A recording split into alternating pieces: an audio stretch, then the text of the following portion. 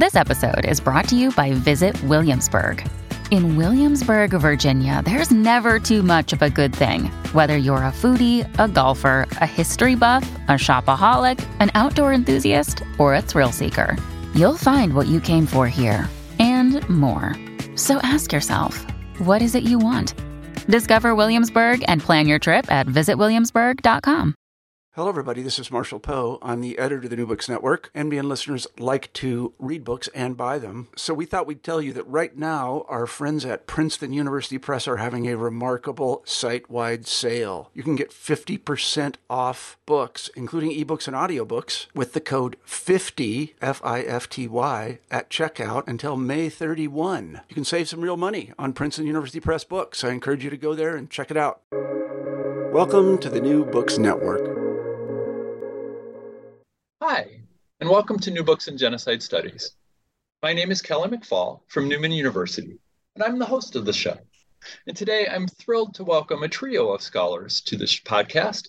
Stephanie Wolf, Matthew Kane, and Tawia Ansah have jointly edited the recent book, In the Shadow of Genocide, Justice and Memory Within Rwanda, published in December of 2022 by Routledge.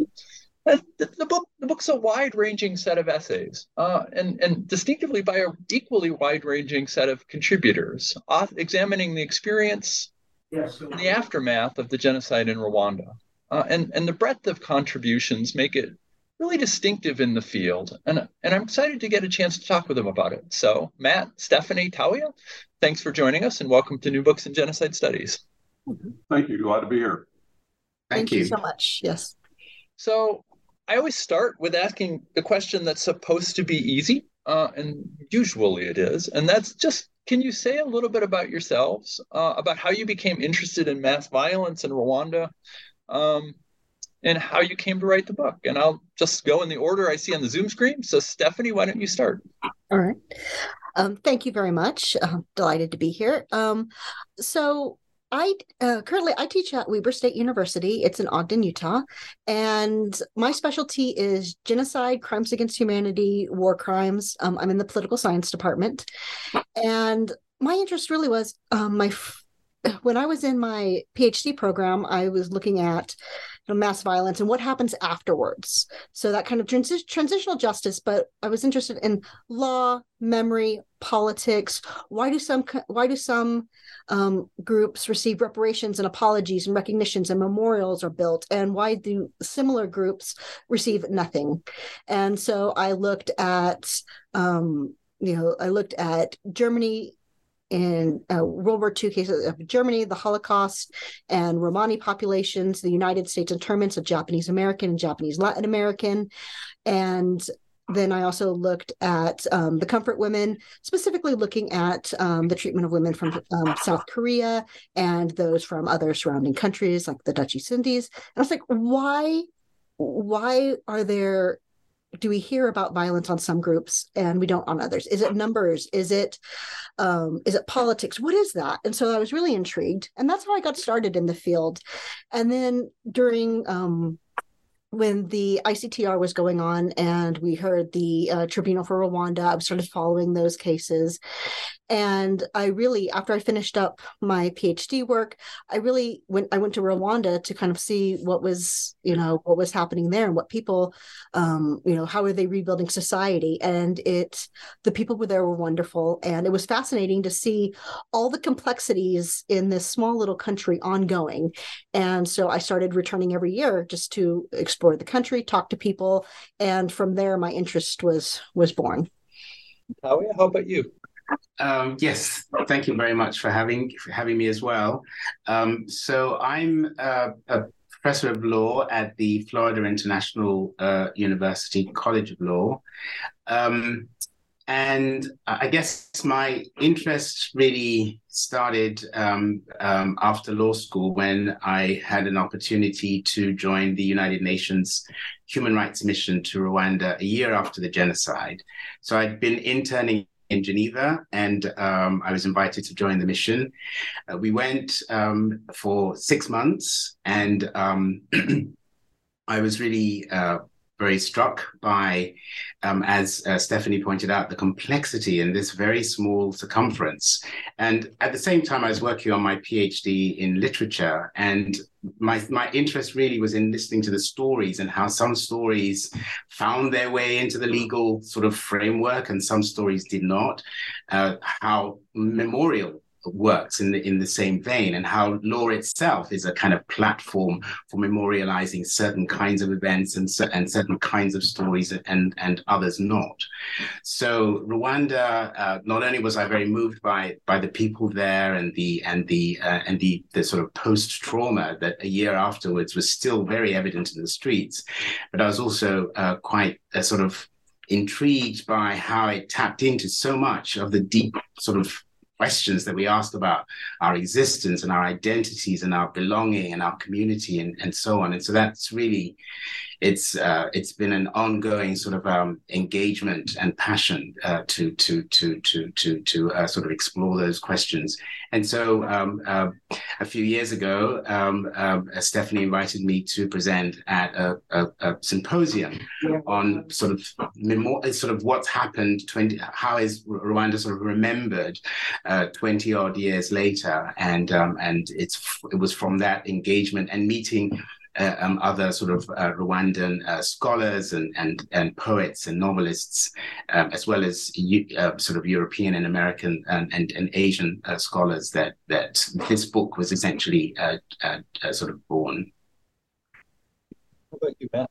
Yeah, so I am both a practicing attorney and a professor at the University of Oklahoma College of Law.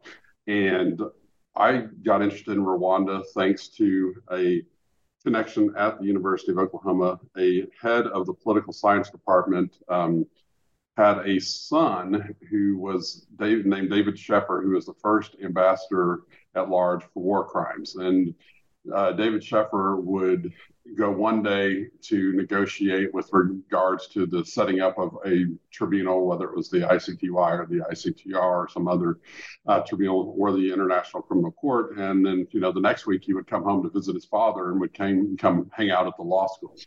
And so I thought it was incredibly fascinating to be able to interact with someone who was directly involved in those sorts of efforts. And just to give him a plug, about a decade ago now, he published a book called All the Missing Souls, which is his own memoir regarding those activities. And so contemporaneously, again, with him actually carrying those out, he would come and visit with us. And I just thought, the opportunity to be involved in this new world of attempts at justice and addressing these kinds of atrocities around the world was something that just fascinating me. And so I was able to spend time at the International Tribunal for Rwanda, and then also be involved in some of the early preparatory commission, Assembly of States Parties for the ICC, and it just continued from there. Matt, I'll keep with you because you wrote the introduction, but everyone can pitch in. So I wonder, this is always the challenge with deciding who to invite to contribute to a set of essays and what shape you want a set of essays to take. So how did this book come about, and what were the themes that you imagined would be the core of these essays? Yeah, I think the idea was always to, one, have an incredibly diverse group of individuals engaged in this. There's plenty out there that touches on one aspect or another of genocide generally, and more particularly to the genocide in Rwanda. But at the same time, there are vast perspectives that have remained untouched in a lot of that literature. And to be able to have an opportunity to bring together those with such extraordinarily backgrounds, and to be able to have the opportunity for them not only to present, but also to interact with one another and to respond to one another's positions and to develop these, different approaches and different opportunities was really exciting, as well as, again, to hear a lot of the voices from Rwanda itself that otherwise would be lost forever. This is just it's a book, it's a piece of paper, but at the same time, it's a recording of, perspectives that otherwise could be lost forever. And so when we had the opportunity to do this, and again, I give Stephanie full credit because this was her brainchild and she initiated it all, but we had this really unique opportunity that, again, seemed like there was a lot of room for exploration. And over the development of the course of the book, there were authors who had originally, been interested that we or they, for one reason or other, it didn't work. We also introduced a couple of additional authors who had very unique perspectives that were different as well. And ultimately, we came up with a project that I think we're all very proud of, and all think that it means more than just these pieces of paper, because it does really give an opportunity for those whose voices otherwise wouldn't be heard to have a chance to set it down for the record. I would say about half of the authors were at a conference that we had at Weber State University for the 20th anniversary. So that's where we met some of the initial connections. And because it was just that, as was mentioned, it was that, how do we remember at the 20-year mark? And so we started talking, this would be a great book and we need to be interdisciplinary. So we had lots of conversations about how, about who we should invite and how this should be developed. And we purposely chose, to have a very good proportionality in our book. I believe the end result was about at least 50%, gender parity, in the book, with 25% from the Global South, and a substantial number of the Global South authors being from Rwanda itself, to really try to get that representation and not overlook the voices of the very area we're exploring. Yeah, one of the chapters in it, and I apologize if I'm not pronouncing the name correctly, but MJ Rigema maybe, is insistent about the need to have Rwandans tell the story. And I think by implication, although she doesn't say that, to go beyond Rwandans to talk about people from the Global South. And I wonder why that particular chapter was important to you as you started to think through that book and put these essays together. So I can start on that one. So I met MJ at a conference at the International Association of Genocide Scholars Conference in Cambodia in 2019. And we were getting very close to finalizing the book at that point. And I went to her presentation, and she was pointing out that she was the only Rwandan there talking, even though there were so many different panels on Rwanda, including my own. And I thought her presentation was just brilliant. And so literally after the presentation, I walked up to her and I'm like, I think I need to include this in the book. Would you please let me have this chapter and include this? Because to me, this is the point that I always see in my work, as I do a lot of work in human rights and social justice, is that we talk a lot about areas, but we don't have the voices included in of those who we are talking about. And so I really thought it was important, and the way she worded it and her presentation was just very powerful. And I was like, if half of that power of her presentation was reflected in her chapter, then I was like, I definitely want this, because this has said it better than I ever could.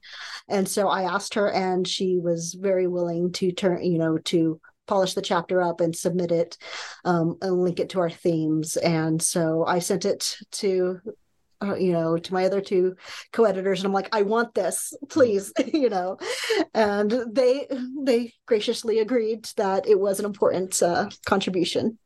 I would just venture to add that I think sort of at the periphery of most of the narratives in the book is this idea of denialism, which seems to sort of always trail behind any kind of mass atrocity, right? Or any kind of genocide specifically. And I think the inclusion of MJ's piece really cuts to a certain kind of core with respect to, what what denialism, how it affects real people, living their lives post trauma. And so I thought that also lent a certain kind of power to that particular inclusion. Yeah, I was going to ask you, so I was struck by the decision to have Linda Melvern write the introduction. And so for those listeners who are not familiar, first, Tawiah, can you say just a little bit about what you mean by denialism? And then say maybe more about, maybe expand on how that has influenced the authors or the structures of these essays or the subjects of these essays. So, I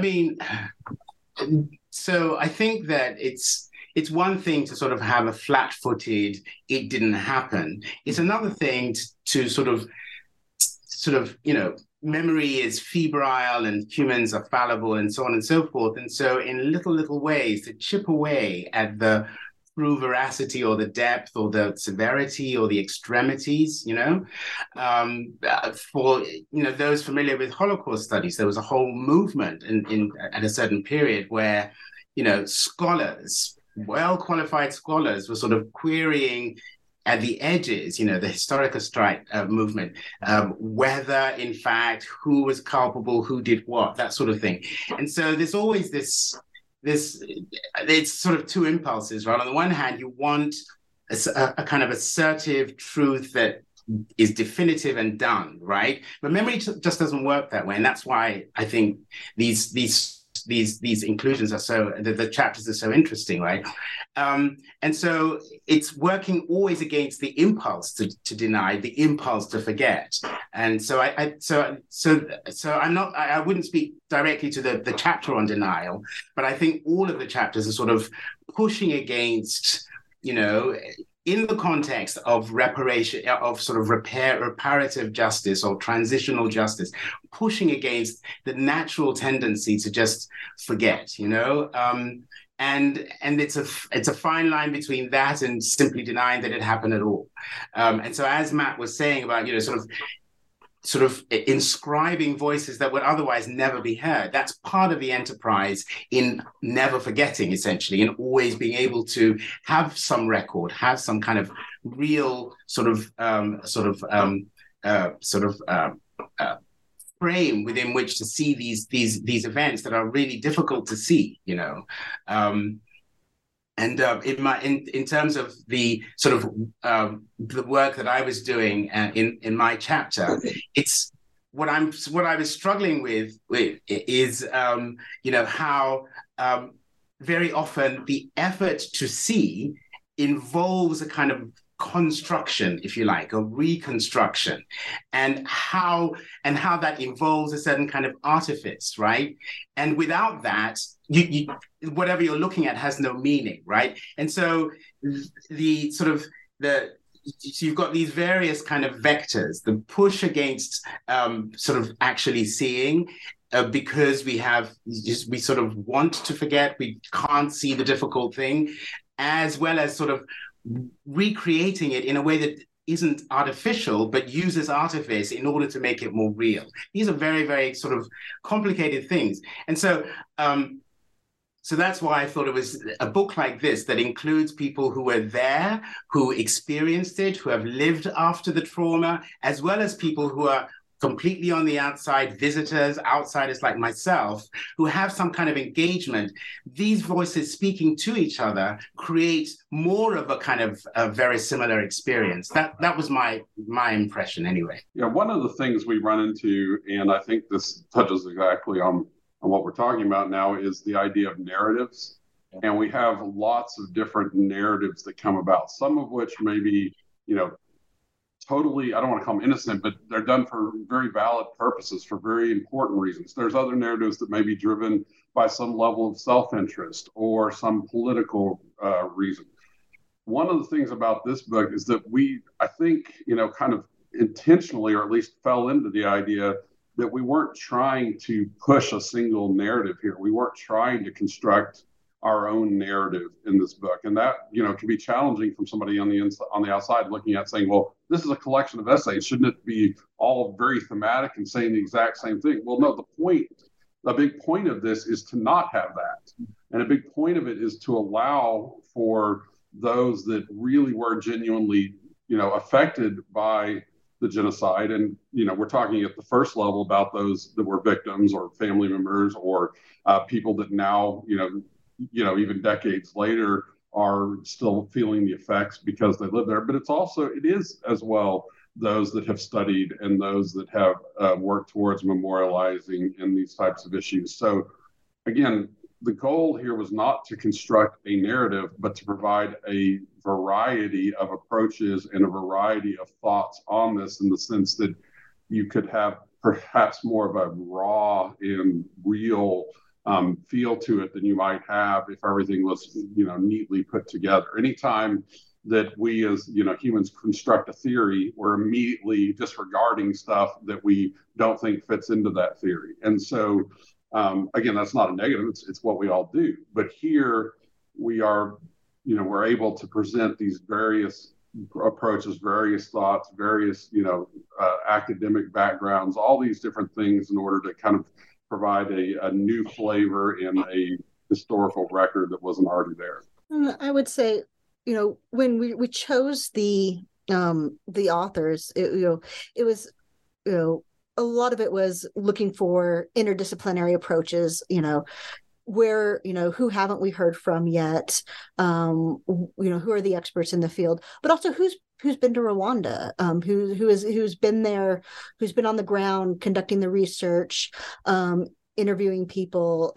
And so having that firsthand experience, I think, was very important for the authors, for the Western authors to have been there to really know what they're speaking about. And, it was really interesting putting together, because we have, obviously we have lawyers and we have poets and we have photographers and film, scholars, and really that was actually a real struggle, because they're like, we want one kind of system. We're like, but we are so interdisciplinary, because all of these perspectives get overlooked, that we really wanted, we want people who know Rwanda, so they need to have been there.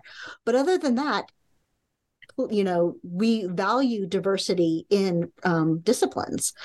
We didn't want the book that's only from one perspective. We want to see how these perspectives come together and what can they tell each other, what can they bring about. So let's talk a little bit more about that, and maybe we'll start with this question of justice. And I wonder, and Matt, you teach in a law school.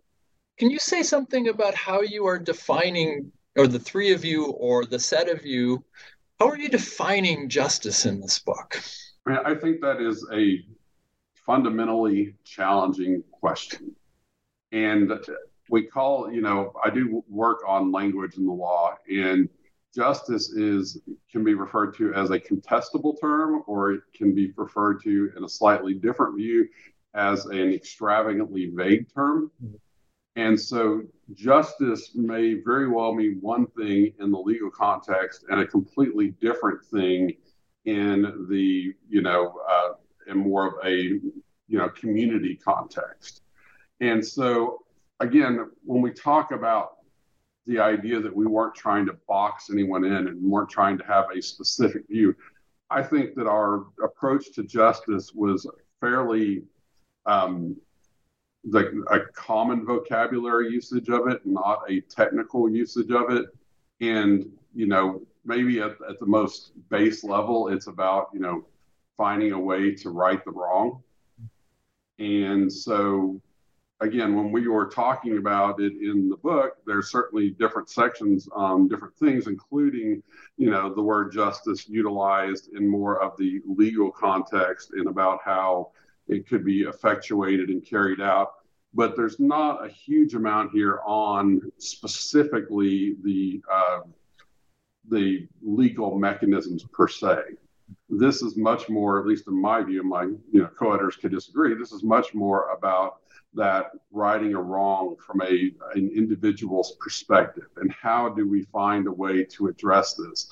And in some ways it can be the formal justice system, but in other ways it can be very much more of a individualized process of how the individual recognizes the best way for this wrong to be righted. Now, of course, part of the challenge with any mass atrocity like this is that there is really no way to ever have justice in the sense that all the wrongdoers pay the appropriate price for all the wrong things that they have done. So part of what we're talking about is, what is the best that we can do to get the closest that we can to some sort of semblance of justice, because there's never going to be an absolute way to resolve this. And that's why we had things like the Clinton apology and other after the fact efforts to sort of address and say, yeah, we screwed this up. We could have done more. General Dallaire, obviously it tore his life apart because he was on the ground when this was happening. And he thought, man, with just a little bit of help here, I can stop this. And he didn't get it. He was told to do the opposite.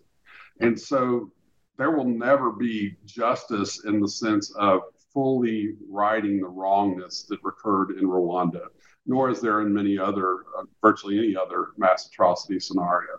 But here, again, I think that we are talking about both primarily this general idea, the general common understanding of what a layperson would think as justice. But as part of that, we also do get more into the legal approaches, which are trying to find and convict those wrongdoers and give them some sort of appropriate penalty for what they've done. I think I think pursuant to that idea of justice, you have justice from the point of view of the storyteller, the poet, the scholar, the photographer, the artist. I mean, I remember even a year after the genocide being in Rwanda, already there were these efforts, apart from the legal system, of trying to create some kind of justice in the aftermath, right? Artists, there was quite a kind of an effort in getting these sculptures. They have these. I remember walking on the street, and there were these sculptures that all had these gashes across their wide forehead, and this was a kind of testament to what had just happened. Like this. These were sort of physical objects that attempted to say, look at us, look at what happened to us. This is an artifact of what has happened, And I think that's an effort, just as this book, from these various points of view, is an effort to effectuate or to realize some idea of justice or ideal of justice. Yeah, along those lines, post-genocide, the number that's usually thrown around is that there was something like 50 lawyers that survived in the entire country. The legal justice system was completely destroyed. It didn't exist any longer. And so, at least in those early years, there had to be some kind of alternative for those people that wanted to express, the need for justice and some sense of it. And so, obviously, like we were talking about, you turn to other mechanisms in order to do that because the legal justice system just isn't there. And again, once it gets there, it won't have the capacity. And so the book also talks about not only the ICTR, but the national courts to some degree, and then the Gacaca, which was used to, as a different mechanism to resolve it, which we can talk about as time allows. And for listeners, we've got a number of interviews with authors that this book cites about the Gacaca system. So I will direct you to the website or to your podcast provider where you can go listen to those. Tawe, you talk about symbolic justice in some sense, the effort to remember as a kind of justice. So I wonder if you could tell us broadly, since many people have not had the chance to be there, about the Kigali Genocide Memorial, and then what you found interesting about it and talked about in your chapter. All right. So first of all, the caveat is that I didn't actually go to the memorial site itself, right? I went to the memorial site virtually, right? I visited it online. I did a bunch of research on it. But I was motivated to talk about that particular genocide because it's the sort of predominant or the monument that the government through which the government has articulated, or the state of Rwanda has articulated its memory of the genocide. And so my chapter was sort of talking about that sort of enterprise, right? Or that project, the state project of memorializing, and how effective it is, how successful it is, what it brings up, what it does in terms of how, individuals visiting or not the particular memorial will remember these events, right? And so I was using that, and because I had been to some memorial sites when I was there 20 years before, I had some context within which to compare sort of these almost ad hoc memorial sites back in 1995 and this more elaborate, established, well-funded memorial and in the state through the state of Rwanda.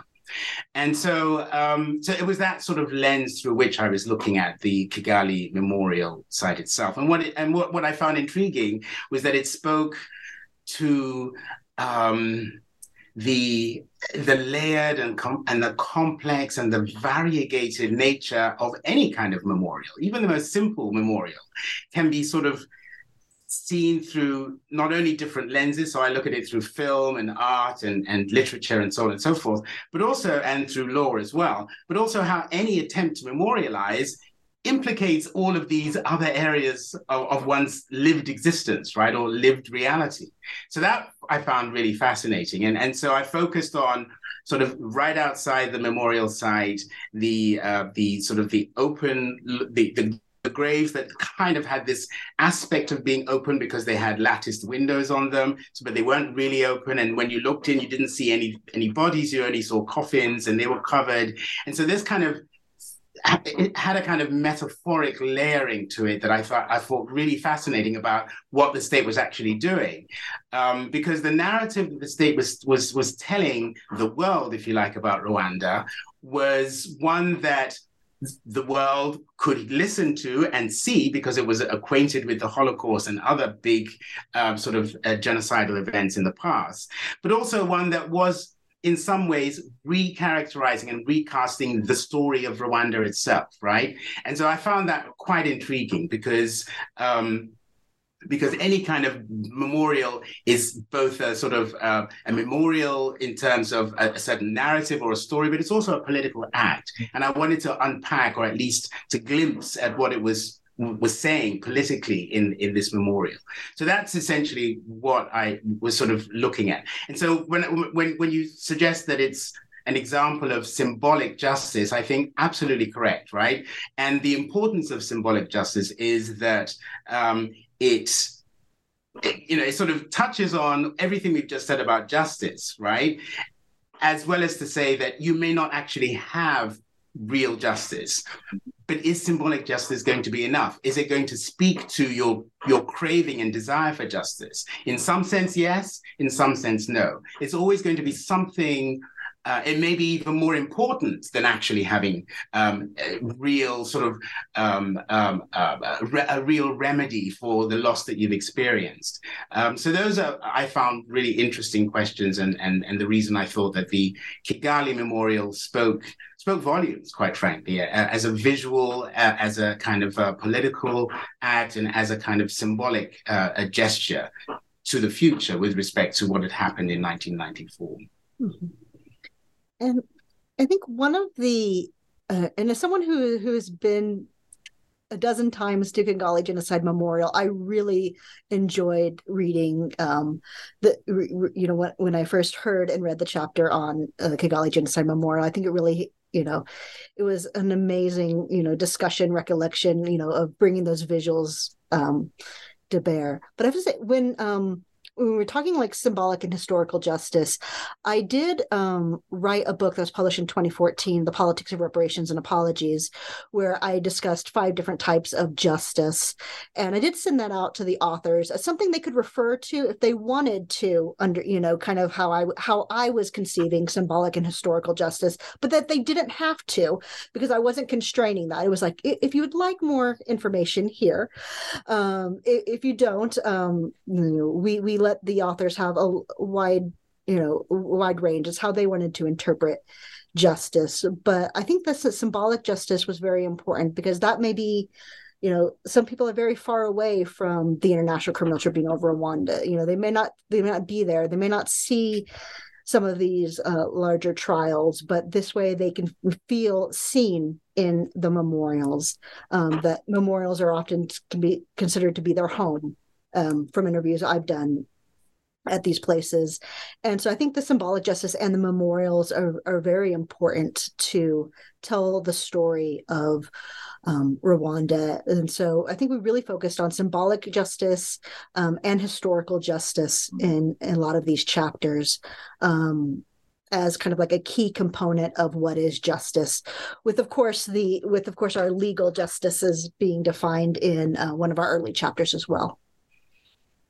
And one of the things I found interesting about these chapters was, and I don't remember honestly the word, maybe reparative or restorative justice, but the way in which there's a concentration, or the way in which the chapters make visible the work of civil society organizations that are trying to provide people a way to overcome trauma or to meet economic challenges. Or I wonder, and I'll just start, I guess, with Stephanie. Can you say a little bit about the kinds of organizations that show up in these chapters and the kind of work they do?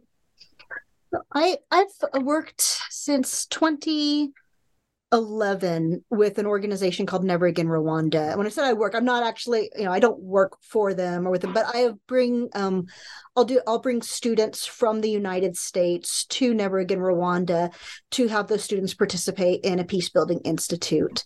So I have visited many times and got to know, they would often have guest speakers from organizations come in, or people from the university, people from the Justice Department, and speak. So when I was observing the Peace Building Institute to ensure that what my students were hearing, and so I'd be very familiar with it, so I could recommend it.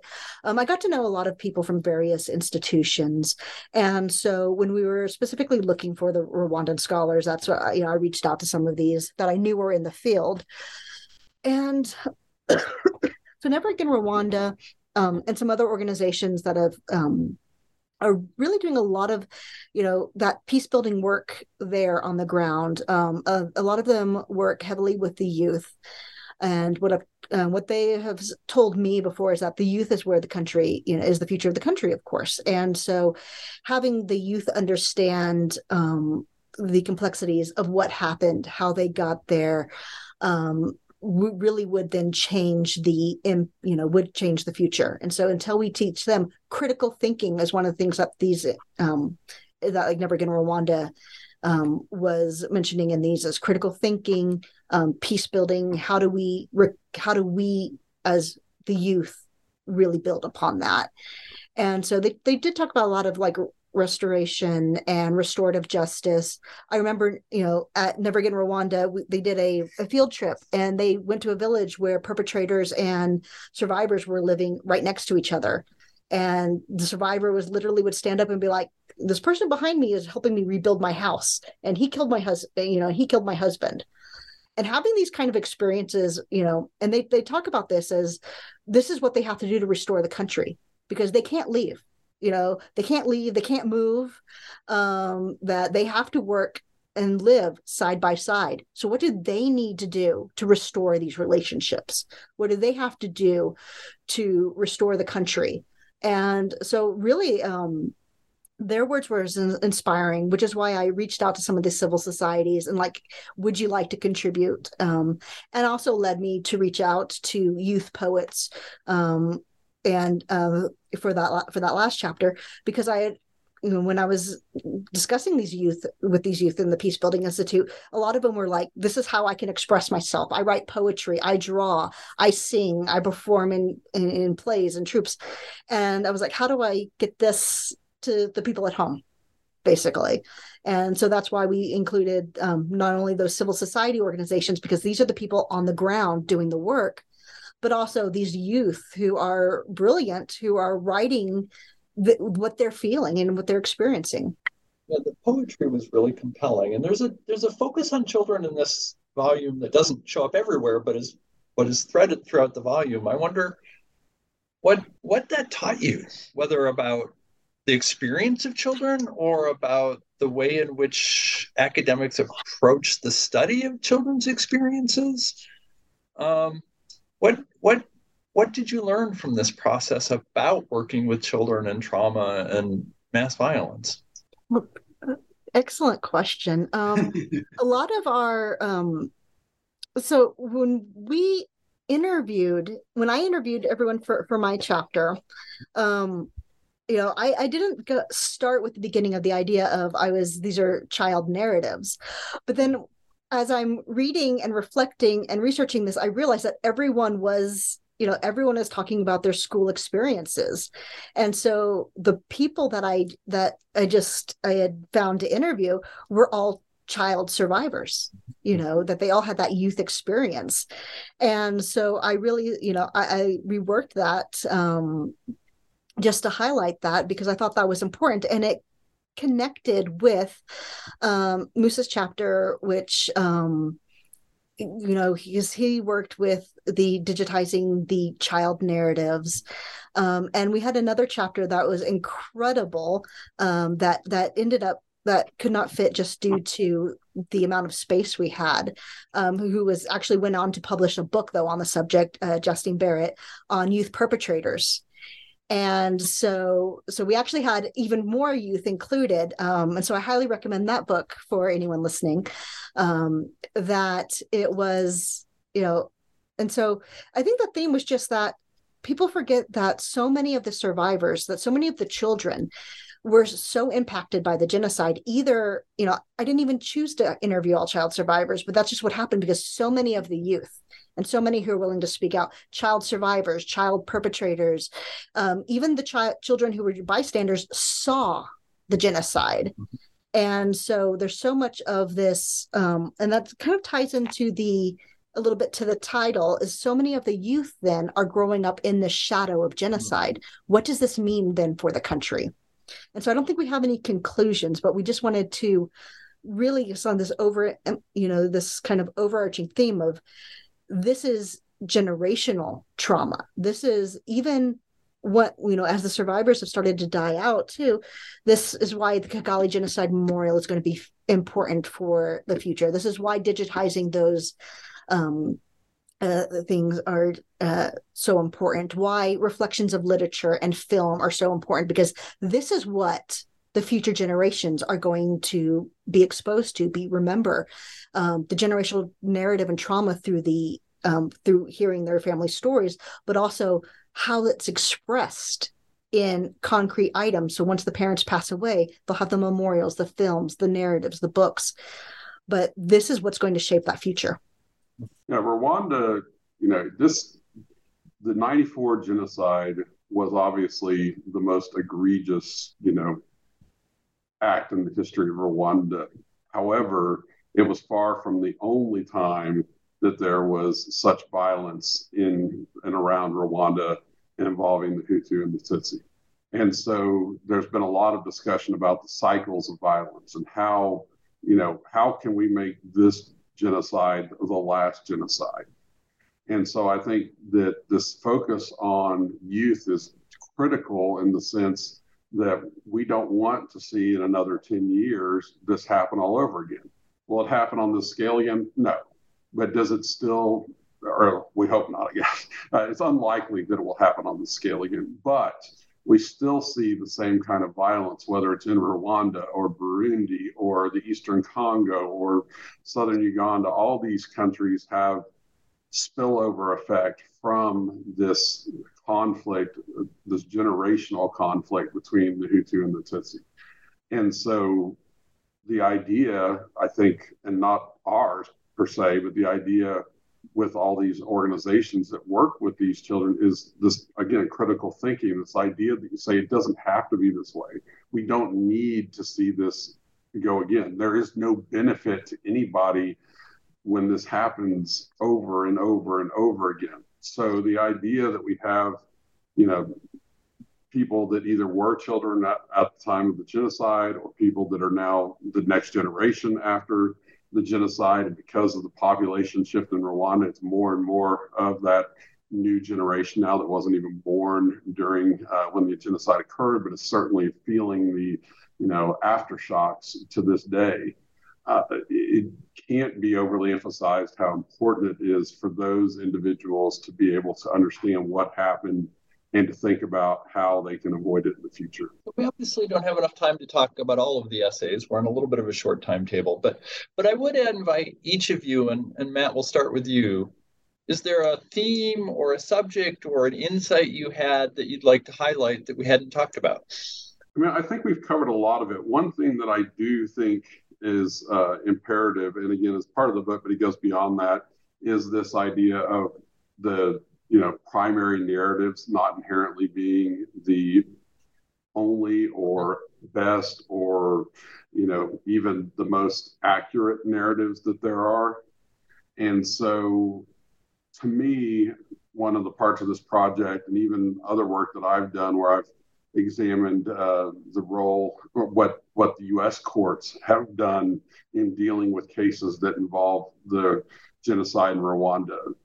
There are these vastly different perspectives out there. So in a U.S. case, you might have someone who's trying to avoid deportation. You might have someone who was accused of a genocide more often, participating in genocide more often. It's someone who has come to the United States under false pretenses, and the United States has decided they want to remove that person, but they charge them for immigration fraud as opposed to actual participation in the genocide.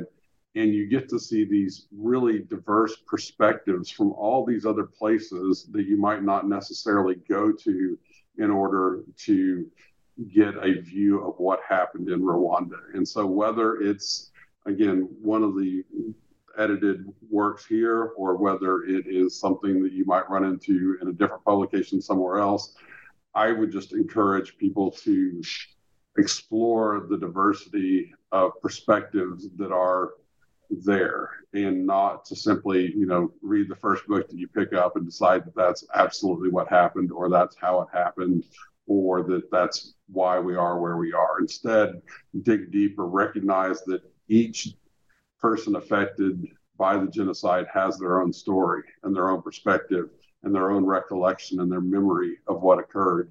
And that, to me, is a way that we can personalize these things, to recognize that we are all part of one human race, and that, we go against what happened in Rwanda, where, there were attempts to call, label Tutsi as less than human, as cockroaches, as something different. If we can individualize, it's a whole lot better. And part of that is individualizing, the story of what occurred to individuals and how they were affected by the genocide in Rwanda, which again is what we've really tried to capture here. What about you? Yes, I think I would say, I think Matt said it very well. I think the variety and the complexity of the perspectives is really the key issue, and not coming away with just one sort of prism through which to see any huge event such as the genocide in Rwanda. But I completely agree with what he was saying about sort of humanizing the events. That's a form of justice itself, so that this doesn't happen again, so that so that we have a kind of collective memory of how bad things got for all of us, that somebody would reduce another human being like this. And we see it, in our, when, these mass shootings, it's an instance of the dehumanization that precipitates a violent event, and so I think I really, I think that's one of the rich elements of this book, that you get to see a singular event as very complex in terms of the different perspectives, and that really makes it more lived and more human, and therefore and more urgent, that we all sort of have a sort of that it enters the collective memory in some sense, and it doesn't happen like that again. Stephanie? I would say I had a recommendation, I would, or if someone who is picking up and they only have time for one chapter, turn to the chapter they know the least about. Because what was the most pleasurable for me on working about this group with this group of authors is I had not stopped to think of how photography is impacted by the genocide, or the different elements of the movies and how the films and how they contrast. So we often, as academics and scholars, we get so constrained by our field. We're reading, we take the time to read all the books in our field, but we don't stop to think of the artistic elements that may be reflective, or to stop and read the narratives of children who are in the genocide. And so I would say, really, all the chapters are wonderful and they're important, but stop to read what you know the least about, because that's perspective that someone needs the most. I was going to say, I have to imagine the responses on people's face on your tenure committee, should you not have tenure already, although you might, as they read that you, as a political scientist, edited a compilation of children's poetry, which I think was wonderful, but is not always prioritized in the discipline. So I know we're about out of time. So I just have one question that I always end with. And Matt, I'll start with you. Is there and I'll go around again, is there a book or a piece of art or a movie or whatever it is that you would recommend to the audience that you think is worth reading or watching or viewing? Sure. Well, I already made one plug for Ambassador Shepard's book early on, and I think that's a fascinating read if you have the opportunity to do so. Another really interesting one, and I quoted at the end of the book, or at the end of my chapter, is by Andres Sibomana. It's called Hope for Rwanda, Conversations with a couple of other folks, and it was published in 1999. And to just give you a little taste of that, and I think it also kind of wraps up a lot of our collective thoughts about this volume. He writes just, again, we're talking about 5 years after the genocide is when this is published. Our country has just lived through one of the most tragic pages in its history. The ordeal was not necessary. We could have made other choices and human lives could have been spared. Large numbers of people were killed. Justice must search for those who are guilty and try them. Survivors must preserve the memory of this tragedy and learn the lessons for the future. The failure to take on the consequences of our past would amount to killing for a second time those whose life have already been stolen. So, a fantastic read from someone who was there and really had a lot of insight into things, but very much what we are trying to accomplish in this book. We've talked about justice from the legal sense, which he's obviously contemplating in this passage, but also that desire to remember and to hopefully use that as a way to break this cycle of violence that's been going on for decades in and around Rwanda. What about you, Tawia? Do you have a recommendation? I do. The book I would recommend that was very inspiring for me is called Hiroshima by John Hersey. It was first published in 1946, and the author went to Japan right after the atomic bombs were dropped, and he interviewed the survivors. So this is very, very shortly after. And what I was inspired by in terms of this book is the, it's so close to the ground in terms of the lived reality of these survivors and what they saw and how they experienced it. But I'm also very intrigued by how readable the story is, because he uses a lot of sort of fictive sort of elements in order to create the sort of the palpable feeling that you're there with him as he's interviewing these people. And it really sort of made me think about how memory works and how, this is one form of memorializing.